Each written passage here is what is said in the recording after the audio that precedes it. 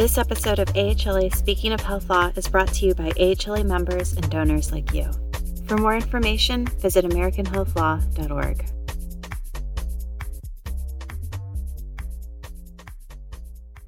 Okay, everybody, let's get started. It's just a minute or two past the hour. Welcome from wherever you might be dialing in from. My name is Asha Shelzo, and I'm so delighted to kick off this session today as part of American Health Law Association's Health Law Week. We have amazing programming this week. In particular, today's day has been focused on how we can build an ideal community. Ideal standing for inclusion, diversity, equity, and accessibility in the law, in particular in health law. So just a quick shout out to AHLA for putting together such important and meaningful programming for the entire national audience. My name is Asha Shelzo, and I serve as the director of the Health Law and Policy Program at American University Washington College of Law.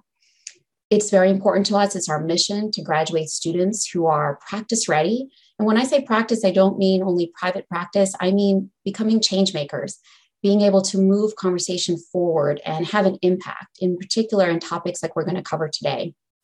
I'm also joined by Sarah DeGia, who's the CEO of ChangeLab. And I'm so delighted to be sharing Sarah's and ChangeLab's expertise with everybody today.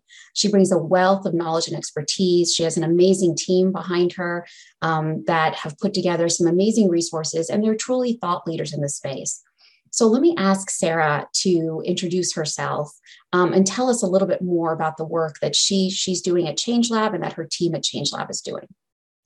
Thank you, Asha, and thanks to AHLA for this opportunity. And thanks to all of you for being here today. I really appreciate you taking time out of your busy schedules to have this conversation. And before I get started, I want to say thanks so much to Sarah Bartel, my colleague, who's behind the scenes today, but is really helping us out. You're managing the chat and the slides, and who really helped me prepare because of all her extensive work with healthcare partners in particular. So as the CEO of ChangeLab, I've had the opportunity to bring my own professional experience working predominantly with historically marginalized communities on state level policy to ChangeLab and to the team here to help us advance better health for communities across the nation.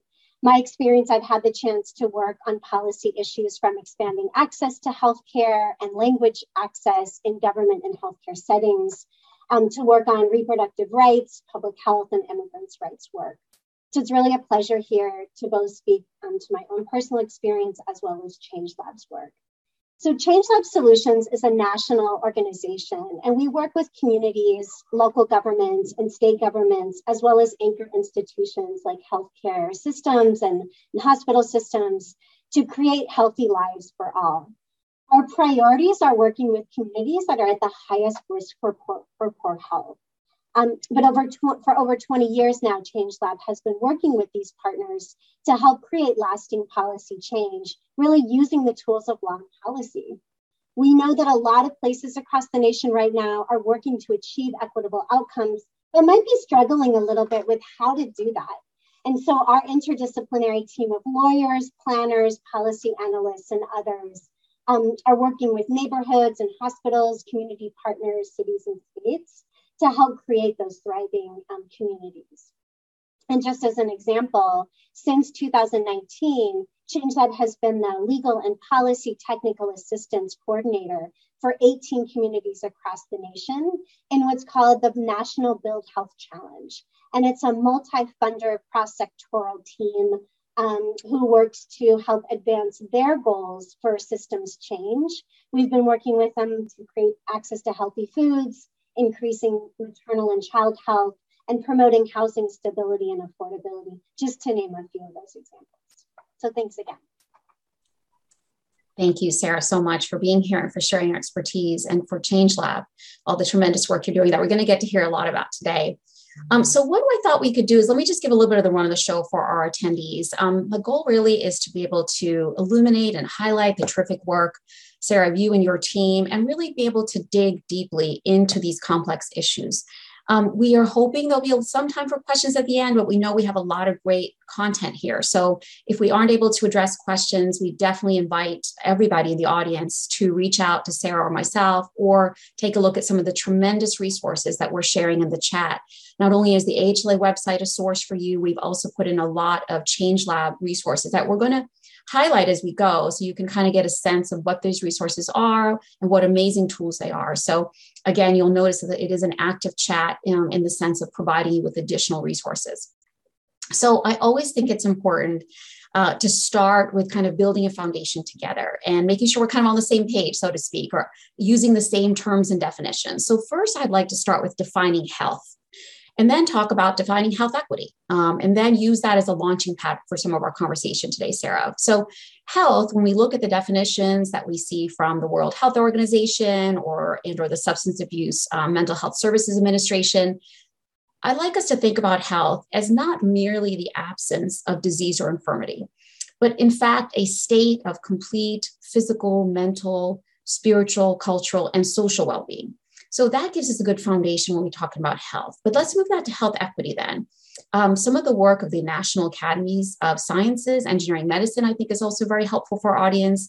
In a consensus study report in 2017, and some of their work surrounding communities in action and pathways to health equity, they defined health equity as a state in which everyone has the opportunity, and I think that's such an important word, everyone has the opportunity to attain their full health potential. And no one is disadvantaged in achieving that potential because of social position or any other socially defined circumstances. So with that sort of foundation of what do we mean by health? What do we mean by health equity? Sarah, I'd love for you to tell us a little bit more about why is the time now? Why is it important that we're talking about health equity today? Should we be thinking about this from a lens of the individual, or is it the community, or is it both? Yeah, thank you, Asha. I mean, it's really important, like you said, to name those definitions, just so we're starting from the same page. And one of the things at Change Lab, when we do our definitions, we also like to remind folks that health equity is also the absence of these preventable health disparities that are really fueled by injustices that are embedded deeply into our systems, into our laws and policies. And now is the important time to really talk about health and equity, but specifically the role that structural discrimination and racism have played in limiting and also the role that they play in addressing equity. And I name that because I think COVID-19 really made visible for folks who maybe didn't necessarily see those injustices and those inequities. COVID-19 really helped to make those much more visible. And I think it's important now too, because there's a momentum that has been created as a result of COVID. The current administration is really dedicating resources. I think a lot of states and local governments are thinking about this. And really because healthcare institutions and systems also play an extremely important role in helping to move that momentum forward. Because, and Sarah can show the slide here, but when we think about health, it's not just the individual choice or even access to health care that are the main drivers of health inequities. They play a role, but not the biggest role. And as we see from this chart, it's actually the physical environment as well as social and economic environments that play an extremely important role in the decisions that individuals make every day.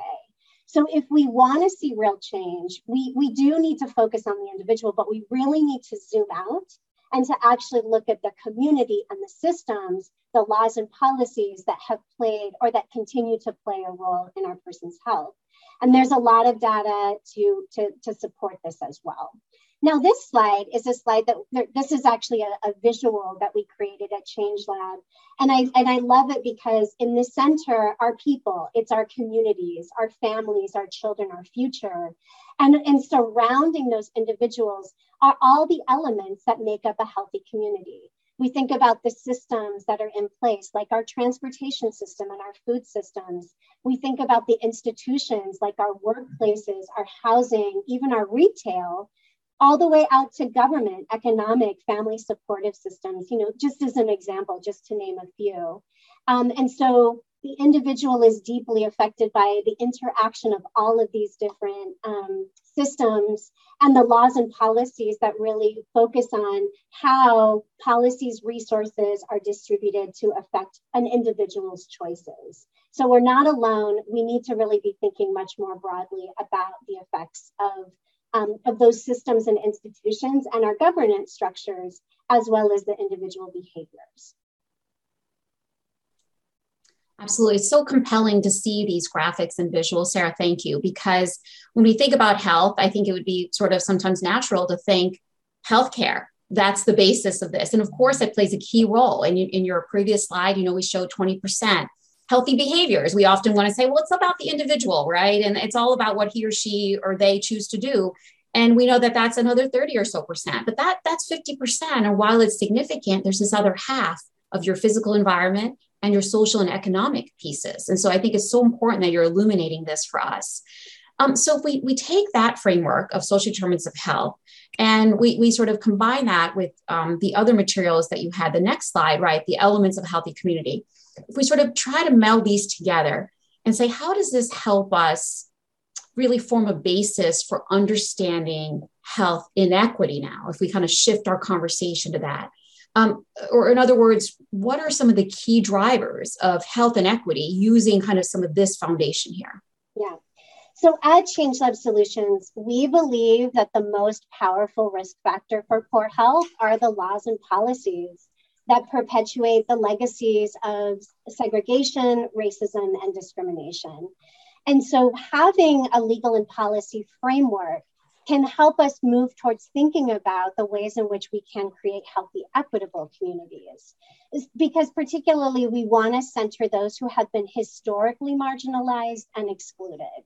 And so with our Blueprint for Changemakers and the 5 drivers of inequities here, we put together a guide for people like you and for folks here that are listening in, lawyers, healthcare practitioners, community leaders, really anybody who wants to change. To make change. And we centered the blueprint around these 5 fundamental drivers of inequities because inequities that we see today, they didn't just happen overnight or even by accident. They have been created over time and really through intentional segregation, so intentionally through laws and policies. And so when we think about, or when we really try to approach the change that we want to make, it's, education plays an important role, but we have to look farther and farther upstream. We need to really analyze the laws and policies, the social norms, and even our governance systems to really understand how they have either created a lack of opportunity or the ways in which they support good health. And so our 5 fundamental drivers of inequity really, again, provide sort of a framework for us to think about this. To both address current, but as well as historic inequities by thinking about the consequences, the impacts, and the distribution of resources and power through these 5 different lenses. So number 1, we're thinking about, are we accounting for historical and structural harms that are in our systems that have perpetuated racial or other forms of discrimination that we call structural discrimination?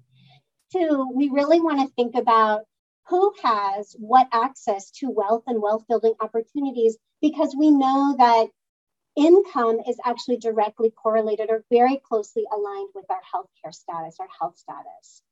3, we also want to think about what are the other types of opportunities that are available to individuals and their families and communities that promote health and equity, such as food and education, parks and healthy environments. 4, we want to think about, how are our systems and policies and structures creating power? Or are they creating power? Are they limiting people's ability to have a voice in our civic systems? And then 5, what are the ways, again, that our governance systems are set up to either give or to take away voice? So we use this framework in all of the work that we do with community-based organizations, with local governments, with anchor institutions. And I'll say it has helped a lot of our partners just really shift their thinking about how they can be an influencer and a power partner in creating those healthy, equitable environments. Absolutely. It's so important to be able to see these drivers and kind of how you've described the basis really of the disparities. So you mentioned earlier, just a few minutes ago, how, COVID has really shed light on this, but there's momentum now that there's in the environment to really hopefully be moving in the right direction. But at the same time, as we say that, it also has highlighted for us how deeply entrenched these health inequities are, and that they're growing.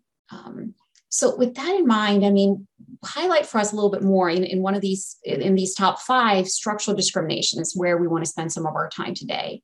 If that's a key driver of health inequity, how is Change Lab working to tackle this? What are some of the day-to-day things that Change Lab is doing in this space? Yeah, Asha, thank you. And I'll kind of give 2 examples. I think structural discrimination is one of those overarching ones that really touch on all of these different issues, but it's really important. And the second example I want to talk about is around governance, because I think it's helpful to elucidate an example around that too.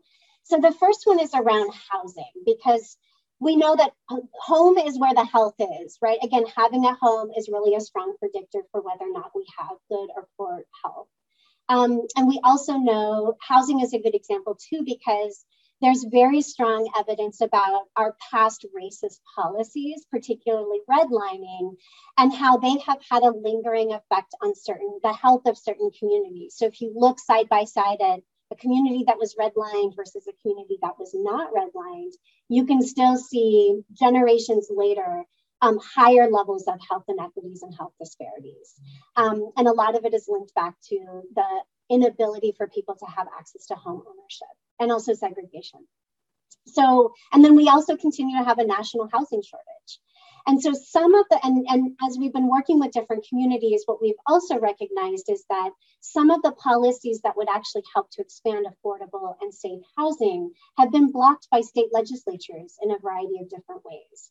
And so Change Lab right now is partnering with 8 local cross-sectoral communities that include a housing department or planning department, as well as a community-based organization, to really dig in and look at what are some of the legal and policy barriers that they're facing that would inhibit them from being able to expand access to affordable healthcare. So if you want to learn more, you can look at our Housing Solutions Collaborative on our website. But that's just an example of, helping to weave through some of those legal and policy barriers in order to make sure that folks have access to and kind of overcoming some of those historical inequities around housing.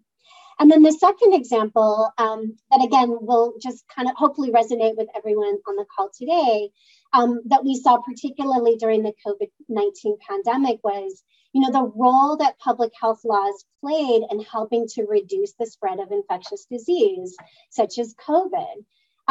We know that it was important for people to comply with mask mandates or social distancing mandates and others.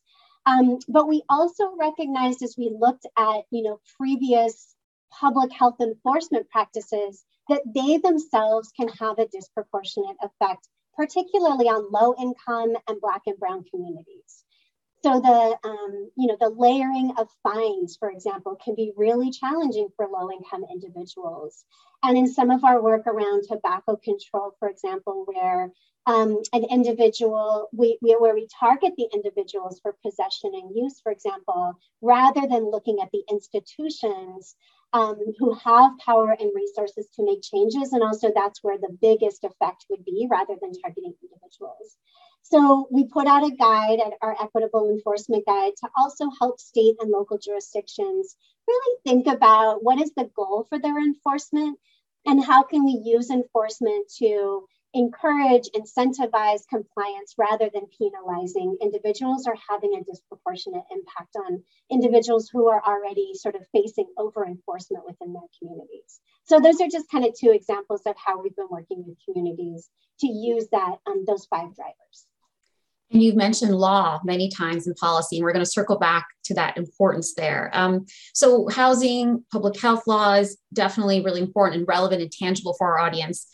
Other initiatives that you could talk about, many of our audience members work with providers directly in the healthcare system, whether they're hospitals, et cetera. Are there ways to partner with hospitals and health systems to kind of build that stronger community and build those connections? Absolutely. So we've been working with healthcare and hospital systems for several years now. on particular issues. So for example, a lot of healthcare systems or hospital systems, they want to see that connection to their patient population. And so we've worked with them on, again, tobacco control and how do we make sure that folks have access, or what are some of the policies that we can limit access to tobacco. But we've also worked on issues like food insecurity, housing, mental health, just to name a couple. And through those different engagements, we actually produced our legal and policy strategies for healthcare and food system partners that, again, help to break down some of those legal and policy barriers to addressing food insecurity. And we do it in a way that helps to think about, if we want to focus on individuals, but also thinking about it from an institutional perspective and all the way out to how you can have an effect even on the broader community. So that's a really good document. And I'll actually give a couple of examples in just a minute. But I also wanted to kind of bring back the work that we've been doing for the Build Health Challenge or the Build Health Collaborative, because that is a national program. It's a multi-funder program. And what it does is it centers community, but it's anchored in working with a healthcare institution as well as a government agency. So it's really trying to get at these partners to kind of break down some of the silos to help translate across different sectors. And again, to really center the community to have a much more sort of equity-driven policy solutions. I also name that because Build Health is also seeking new grantees or new awardees right now. And so if folks are out there interested, they can definitely apply. But those are, healthcare and hospital systems play a huge role. And we'll talk a little bit more about that today, but there are some tremendous opportunities for healthcare systems to also have a much bigger impact on the 5 drivers of inequities. Right. Thank you, Sarah. And definitely we'll circle back to hear some more of those specific initiatives with hospital and health system partners. So we both highlighted the fact that a lot of our audience are legal professionals. They have that legal training, that interest in the law and policy. And of course, the American Health Law Association is a professional home for health law professionals around the country. And so we have this particular understanding of laws and policies. And so while on the one hand, you mentioned something very important earlier, you talked about a very powerful risk factor for poor health. In fact, our laws and policies, which perpetuated different legacies of racism and discrimination. That being said, so in other words, these laws have played a role in creating the very discrimination we're trying to tackle. However, let's take a positive approach on that and sort of flip that and say, that means that laws and policies are also the best way to achieve health equity, right? So let's focus on that piece of it, where how can laws and policies and other best practices, I should say, tackle this and really turn this around. I think that will be so helpful and powerful for our audience who are in the position to themselves and or counsel others to have this kind of positive impact. Yeah, it's great. So thank you so much. This is like a great question because it's really a core to our work at Change Lab, but I also say on a personal level, I think working with laws and policies are really important because they really have an opportunity to center the change makers. Most people don't think about law in terms of how it affects their daily lives, but it really does have a profound effect on our lifetime trajectory. And if I think about some of the major pieces of legislation that have affected health in particular, like the Affordable Care Act and Medicare and Medicaid, the Civil Rights Act, Voting Rights Act, those are all, they give the power, authority, resources, and the distribution of resources in certain ways that are going to either positively affect people's health or they have the potential to limit health. So those are great examples of how they've really centered people's health. Of course, no law is perfect. And we actually, in the United States, we have a long history of using laws to exclude, certain groups of people based on race or gender or other sociodemographic status. But they are, as you mentioned, really powerful tools for change because of that exact effect, because they can name or mandate the way that resources are distributed. And so when we think about the role that law and policy has played in reinforcing discrimination, we want to flip that on its head. And we actually want to make sure that laws and policies are accessible to people, because oftentimes the policymaking process can be very complex. and it can feel a little overwhelming and daunting. So again, the Blueprint for Changemakers tries to break that system down for our users so that it can be more accessible, so that we try to translate some of the information to be, to just make more sense to individuals. And then a big part of our work is to help break down, are these real barriers? Are they perceived barriers? And if they're perceived barriers, here's the way to navigate through some of those perceptions. And if they're real barriers, then here's how you, the individual, or the collaborative, can work together to overturn or to change or shift some of those policies. And the reason why policies are so important is because, unlike education or unlike, direct services, which are still important and necessary, policy solutions, they have a much bigger impact on a much larger number of people. And they also have the ability to address historic harms. They have the ability to create the conditions for programs and services to be sustainable and to succeed over time. And I think the most important, again, is that they really engage the change makers in the process. Because once you bring people into the process, you can help to build trust for much better implementation, as well as compliance with laws and policies. But I think even more important is that your laws and policies will be informed by their experiences, by their ideas, by their solutions, because we may not have all, us in the institution, we may not always be thinking from that perspective. So it has the ability to bring in folks who have been marginalized or historically excluded, so that we don't continue to perpetuate that same kind of segregation and discrimination. Absolutely. And you've touched on so many important things, and this audience is the perfect audience, I think, because you've touched on this idea of making laws and policies accessible, making them digestible, making them more transparent, making the process more transparent and less intimidating. The real barriers versus perceived barriers. We as legal trained professionals are well situated to help others in our community to tackle those barriers, right? And so I think this is so important that you're highlighting how laws and policies, right, are powerful, and the work that we do can have this positive impact. So if you'll speak a little bit about, I understand that Change Lab is really helping with some of these specifics, right? You have, I think, training that you do for government staff. Maybe if you'll speak a little bit about some of the different ways that you are helping the industry understand this better. Yeah, so we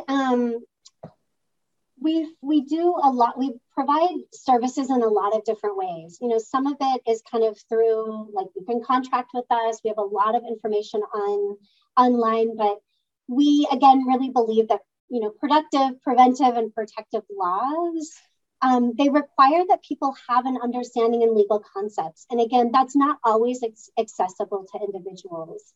And so, through our work, we're able to, one, train government staff and community-based organizations or advocates, and others who are working in anchor institutions like healthcare and hospitals or university settings, to really understand the basics about legal concepts. So we actually have a free training certificate program on public health law.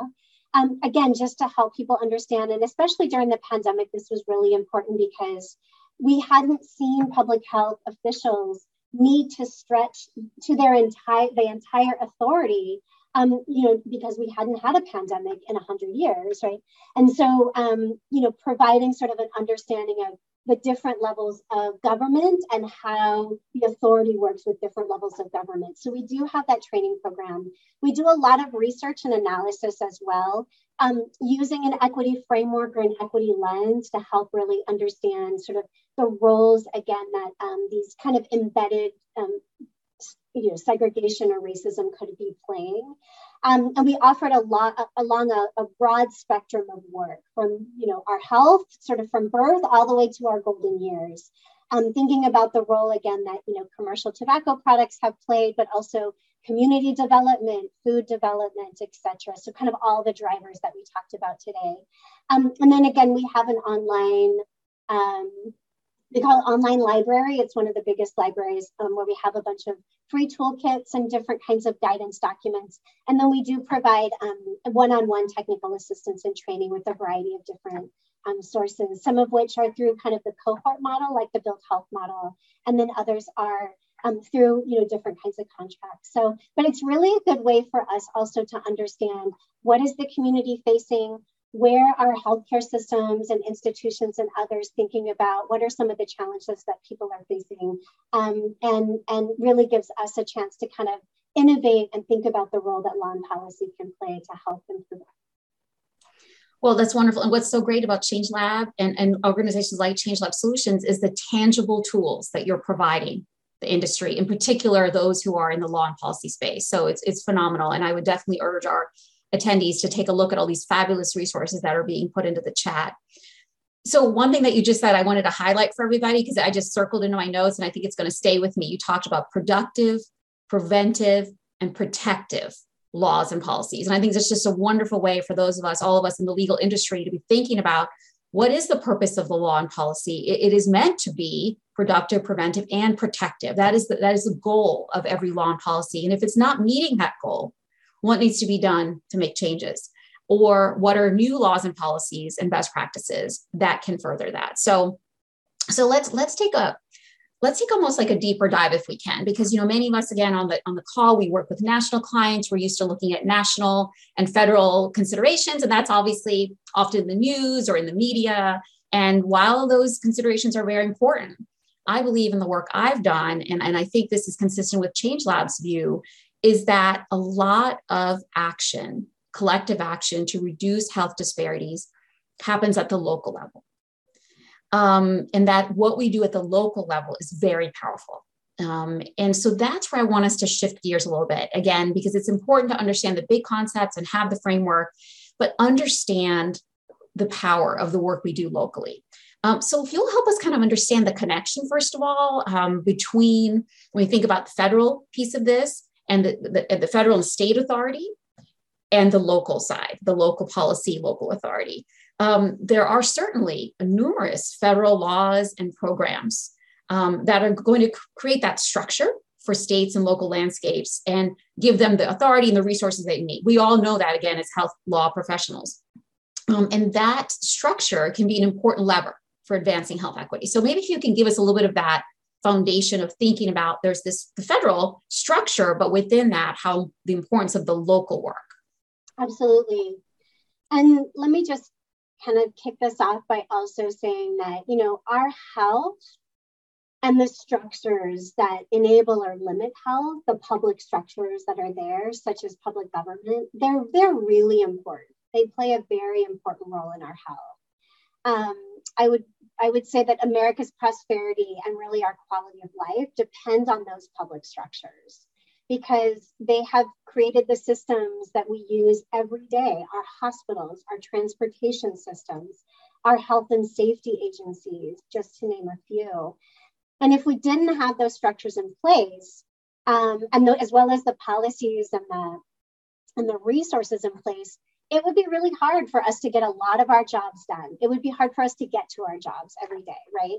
So we really need those federal, state, and local agencies to help protect us through the creation of the quality standards that they develop, or environmental controls for workplace and product safety protocols, just to name a few. And at the same time, the blueprint for change makers and a lot of our work at Change Lab, it really does speak to the power of local solutions, because local policy change is much more likely to be grounded in a deeper understanding of the local health needs, as well as the lived experiences of residents. And so local change is often going to be more lasting change. And I would also say, from our perspective, local governments are kind of laboratories for policy change, and they often provide great case studies as well as evidence of success to sort of set the stage for national and state level changes. Just as an example, in California, I know our county level health systems played a really key role in advancing health care coverage to cover all children, regardless of immigration status and regardless of income status. And I think that's paved the way to continue to expand. It's shown the benefits of having access to healthcare and continue to pave the way for expanding access to other individuals, particularly low-income families and others. And so again, local solutions play an important role, but local government derives its power and authority from the federal and state level government. So if Sarah can put the slide up, because I think this slide does a really good job of just sort of showing, you think about the federal government, these agencies and institutions like the National Institute of Health, the Food and Drug, FDA, for example, CDC, Department of Ag, they all set the broad parameters for these programs and services. And oftentimes they'll provide the funding for those different programs and services. And then the state government often takes those resources and then distributes them to the local level through different boards or through different agencies. And then the local level government will continue to see how those resources get distributed from the local level. And in the blue sort of far left side, the arrow going down really shows, again, federal government down to state, down to local, they really, put forth like, what is the policy or the strategy or the funding, kind of what's the oversight for the way that these funds and policies are going to be distributed and identified. And then oftentimes we'll have the data. And then the arrow going up is really to show how local government and as well as local advocates and kind of local institutions play a huge role in determining and giving input into that policy or into those systems, right? So at a local level, we need to be sharing data and evaluation, reporting, giving constituent input along the way to help assess, how is implementation going? What are we learning from these programs and systems? So again, this is just kind of a nice overview to show a sample of how the relationships of local government, but it is often important for local government or local policies to kind of understand, how is it that we derive our power from either the state or the federal government in order for us to be able to do as much as we possibly can at the local level, and also where can we give input along the way. Absolutely. And I love how it demonstrates really that synergy and how much we are integrated with that. So while we know that action at the local level is very powerful and it, community by community, tailored, customized, collaborative, right? But at the same time, we know we have to exist within the broader authority of either state or federal regulation or oversight. And so it really makes for, a complex situation, but I think it's really important that we are sort of highlighting these relationships. One thing that you mentioned earlier that I'd like to circle back to, and we have a great question in the Q&A, are about some specific examples of what hospitals and health systems are doing. So what are some of these strategies and best practices then at the local level, for example, of how we might partner health systems or hospitals with communities? I know that your organization has developed some of these initiatives that not only connect these organizations working with healthier foods and beverages, trying to leverage other community benefit allocations. So it would be great to dive a little bit more. I think this is the right time to do it, into some more of those examples. Yeah, so again, I think healthcare systems and hospitals play a really important role. And we have seen just phenomenal efforts at the local level as well as at the statewide level through our partnerships with healthcare and hospital institutions. And really, I think maybe it feels a little overwhelming or daunting, but again, I think I want to break down sort of some good examples. But in general, the reason why we think that healthcare and hospital systems play such an important role is because, one, you all have access, or oftentimes they have access to data to help us identify and track health outcomes, where are some of the population health related issues or just some of the challenges that they're facing within their healthcare system, because that can be a good indicator of what's happening in the broader community. So that's a really important role. The second is obviously access to patients. Again, both as a way to kind of integrate folks into what are we learning and hearing from the community, but also because you have a captive audience, if you will, right? You can help work with patients to educate, inform them, and engage them in different efforts and initiatives.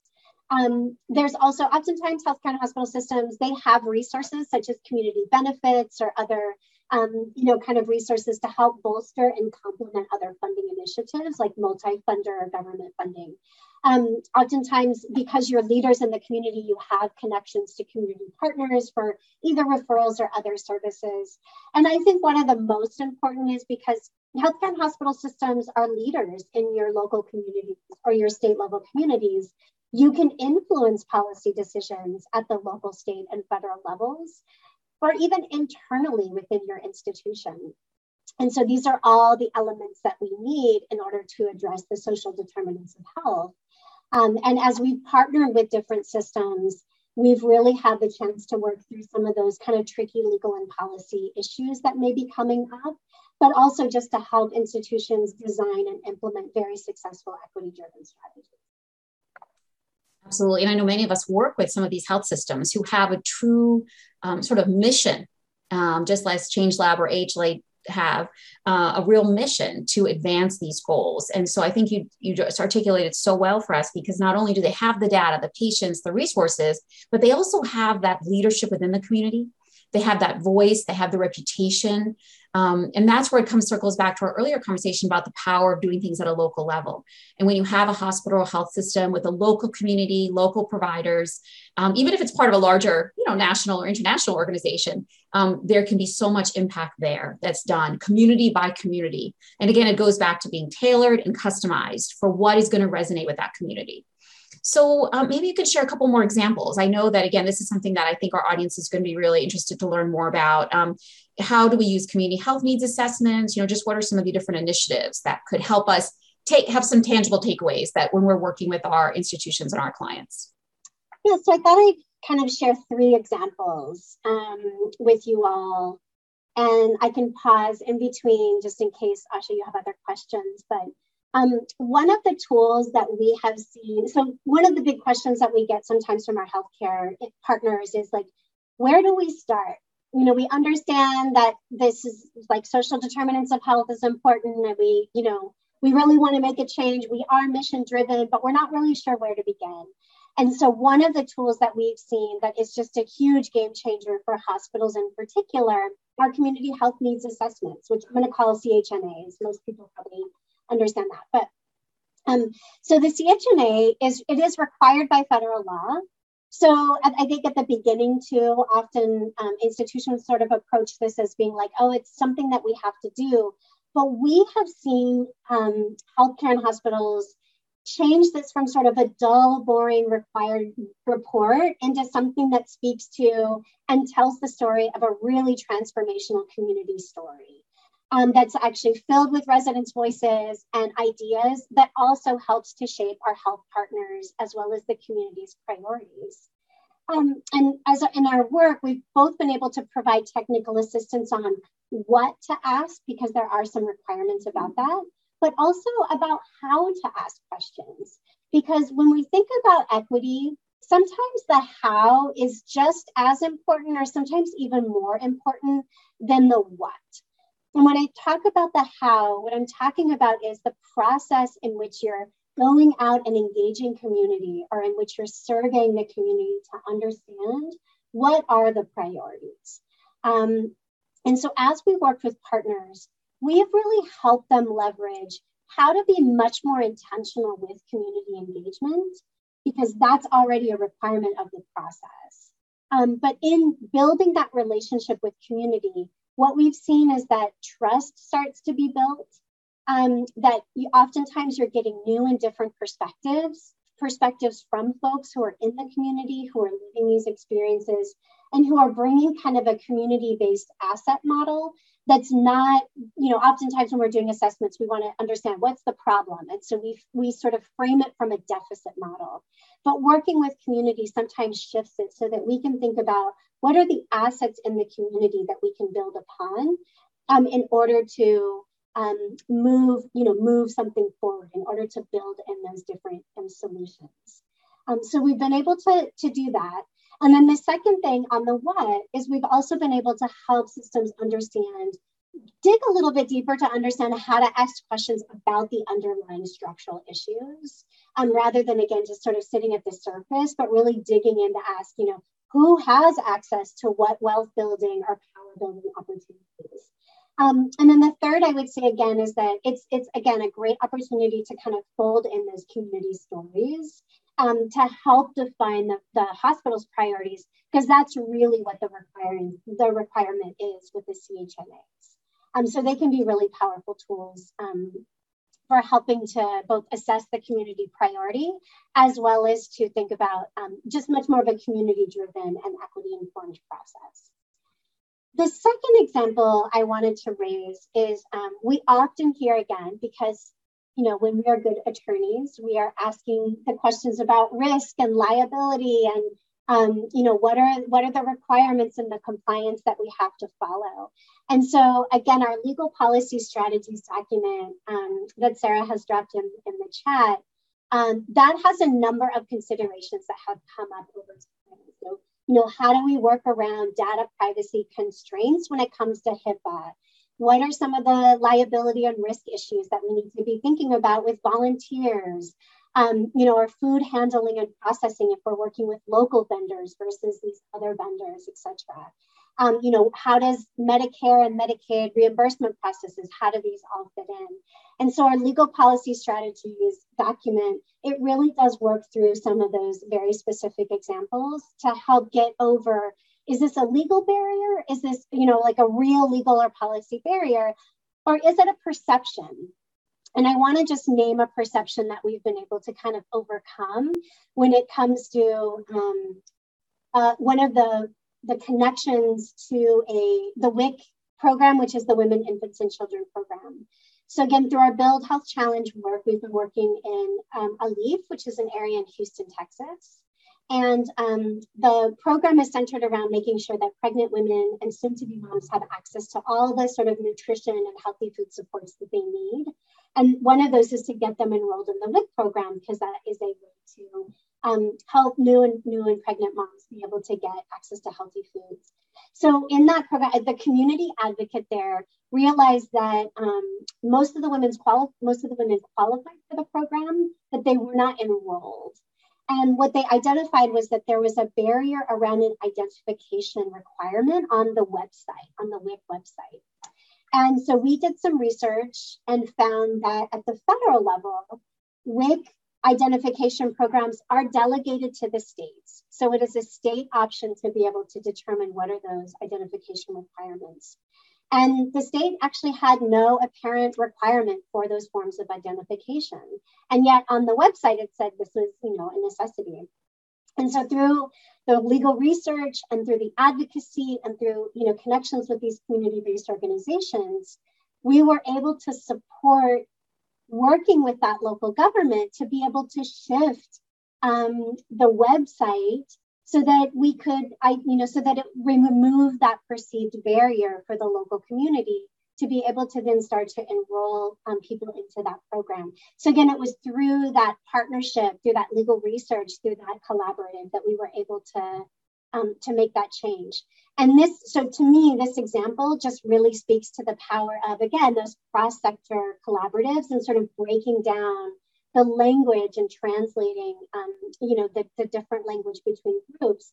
But it also speaks to that connection, having somebody who's grounded in the community to flag some of these challenges that can bring, who has trust with community-based organizations. And then oftentimes it just speaks to, sometimes it's the power of interpretation and really being able to have those partners help you understand, when it's a real true barrier versus when it is just that perceived barrier. So I'll pause there, Asha, to see if you had any questions. Yeah, well, and I'll just sort of chime in because I know you have some more ideas and examples, but what's so brilliant about this is that you are really speaking, I think, to the legal professionals in the audience who have these skills, who have been trained to do research as such, to not be intimidated by some of the minutia of the laws, to go deeper as you did and your team did, to say, why does this website have this? It was sort of an unintentional barrier because it was creating a situation where there was a requirement that maybe really wasn't a requirement. So something so tangible and discrete, though, was having a real impact in this local community. And so what I think is tremendous is that we listening have the skills to take on this work. And particularly when you talk about community health needs assessment, I know many of us work with our hospital health system clients on that very important tool. And I love how you explain that it's more than just another report. It's something that can be such a powerful tool for the health system. But it also means for us as lawyers and other legal professionals, we are counseling our clients. We're being asked to sort of have a seat at the table with them and to be more than someone who simply writes a memo from time to time, but really collaborates, provides ideas, suggestions, solutions. So I'm just grateful that you're giving us these types of tangible takeaways that we can incorporate into our work. But let me not stop you there, because I know you have some other thoughts that you want to share with us before we kind of wrap up and have our call to action, if you will. Yeah, so the last one I wanted to share too is I know that not all institutions have to do the CHNAs. And so I think, institutions themselves can also be models and just great places to start to think about that cross-sectoral opportunity. So even within an institution that, again, doesn't have a CHNA requirement, there are ways that systems and institutions can just start to look internally. So again, kind of looking at what is the mission? What's the mission alignment within our organization? Or what are some of the other internal requirements that we have to survey communities? If you don't have the CHNA requirement, census data is a great way to understand, what's happening in the community. Where are some of the hotspots, if you will, that we can identify, or what does the community surrounding the institution look like? So census data can be really important. And the other is partnering with, departments of public health or departments of social services that may also have an understanding of what are some of the local community needs to be able to inform and kind of move folks forward. But again, just looking internally within the institution, we've also had an opportunity to work with systems and institutions on their own, role in food procurement, for example, to support healthy food within their systems so that their employees, that their patients, or even their visitors, when they come, can have access to healthy, affordable foods at all. So healthcare systems and institutions can leverage their purchasing power, even at the local level, to be able to work with local vendors, for example, to support the local economy, to help address climate concerns, for example, and even just to provide a really great boost in the local workforce. And Nemours Children's Health has put together a great study that shows some of the benefits that healthcare partners receive when they are doing this work, even internally, but also when they're thinking about working across different sectors. So again, it's a way to integrate and align with their mission, to kind of, build cross-sector collaboration within the institution, and also have an opportunity to sort of influence outside of the institution. And then the last thing I would say is that, again, it's a great way to kind of model equity and health-centered food procurement, vending practices, supporting local vendors and local institutions, by sort of looking internally to see what can we do even as an institution. Absolutely terrific examples. And, in just an hour, we've only been together 55 minutes today, Sarah, and you've helped us understand, the fundamental definitions of health and health equity. We've looked at the social determinants of health, which is a term many of us are familiar with, but it's really helpful to see it sort of visually depicted and understand that healthcare is certainly a big piece of it, as well as healthy behaviors. But there's another big piece of that, which are the physical environment and the social and economic structures that we have. And this is the distribution of money, power, and resources. You helped us to understand the elements of a healthy community. And it's beyond our individual genetics, as you said, it's access to the quality of healthcare or even our behaviors. And that we really have to understand this complex framework if we want to dive into inequities and understand what those drivers are. You took us through all 5, but we focused more on structural discrimination as an important one for today's conversation. You helped us to understand the role of federal government and state authorities in power. But at the end of the day, I think we have this takeaway of how powerful local action is, community-driven action, collaborating and listening within the local level. All of us as legal professionals, lawyers and policymakers, consultants, providers, also understand that we can use our tools, our training as, in terms of research, writing, collaboration, negotiation, right? All of these important skills that we have to really think about how we can ourselves be impact makers or change makers, or assist others who are in a different position or better position to do so than we may be. And what I love to do, and maybe it's the professor in me, Sarah, that, sort of end class with kind of like, what are the takeaways or what are the action steps, And so give us just a brief thought. I know we only have a few minutes left of what can our listeners, our audience do, our AHLA membership, or just even the broader health law community do, to kind of start thinking how we can take some of these steps in using our skills and putting our skills into action. Thanks, Asha. I also think it's really important to walk away from these conversations to be like, okay, what's my next step? What is it that I can do? And the good news is that, there's so much work to build upon. We're not asking folks to start from scratch. There's so many great resources that are already out there.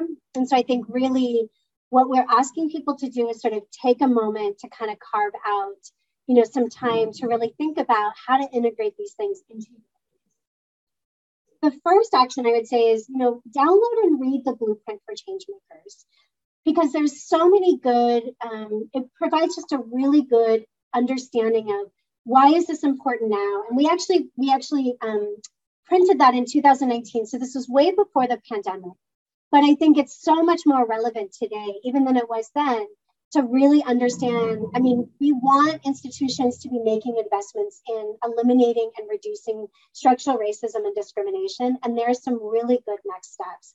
We just can't keep putting Band-Aid solutions on this gaping wound that the pandemic made us face. And so reading the Blueprint for Changemakers will just help to ground and I think make the case for why looking at the structural and the 5 drivers is an important first step. And then the second I would say is, there's a lot of policy actions that are taking place right now today at the state level, in particular to roll back the way that public health officials can do their jobs. And so what I would recommend is, again, just kind of getting engaged in the conversation. And you can start by joining the Act for Public Health email list and listserv, which will just give you some up-to-date information on what's happening around litigation, legislation, other events. If you want to kind of start to if you're ready to take action, there are some steps that you can step right into right now to help support our public health officials and work at the local level. And then the third thing I would say is to really start to think about how all of these things interact with your own institution. And what are the ways that your institution can start to model policies and practices, even if that's internally? So I mentioned the legal and policy strategies document a lot. What I didn't speak to was our health and housing starter kit. And the health and housing starter kit is also a really great example of a spectrum of different ways in which healthcare institutions or hospitals or other change makers can get engaged in the housing conversation. Because again, I know housing is a really important issue that's happening today. And so there's a great spectrum of integrating asthma preventive services all the way up to how you can engage in the community to expand affordable housing. And then the last thing I would say is, again, look at your mission or your CHNA document to really start to assess what's the big focus within your community or within your institution, and how can we start to kind of talk to others within our institution to just begin to identify one place to start. Thank you, Sarah. And let me just wrap us up here since we're down to our last few minutes. One thing that I know you've really emphasized here is how important a role law and policy plays. And we at the American Health Law Association, the broader community, Change Lab, at my home university, American University Washington College of Law, we are well positioned because of our knowledge and expertise with law and policy. So I invite everyone listening in, tuning in today or in the future to connect with us further. We have some social media and other information here that you can follow us. Of course, stay connected with the American Health Law Association. All of us are working in this space coming from different perspectives and angles so that we can really move this conversation forward and have a positive impact. With that, I also want to thank American Health Law Association for allowing us to put together this program for you today as part of Health Law Week. I invite everybody to participate some more this week. I'll see everybody around at further events. And most importantly, Sarah, to you and to ChangeLab, I know you have an amazing team supporting you.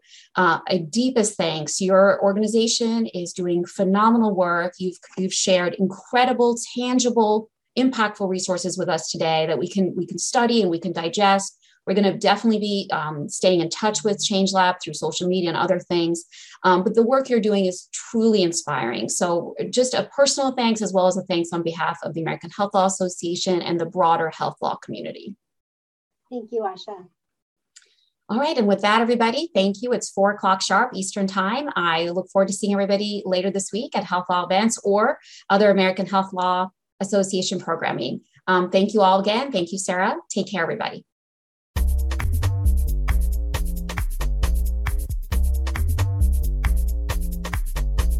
Thank you for listening. If you enjoyed this episode, be sure to subscribe to AHLA Speaking of Health Law wherever you get your podcasts. To learn more about AHLA and the educational resources available to the health law community, visit AmericanHealthLaw.org.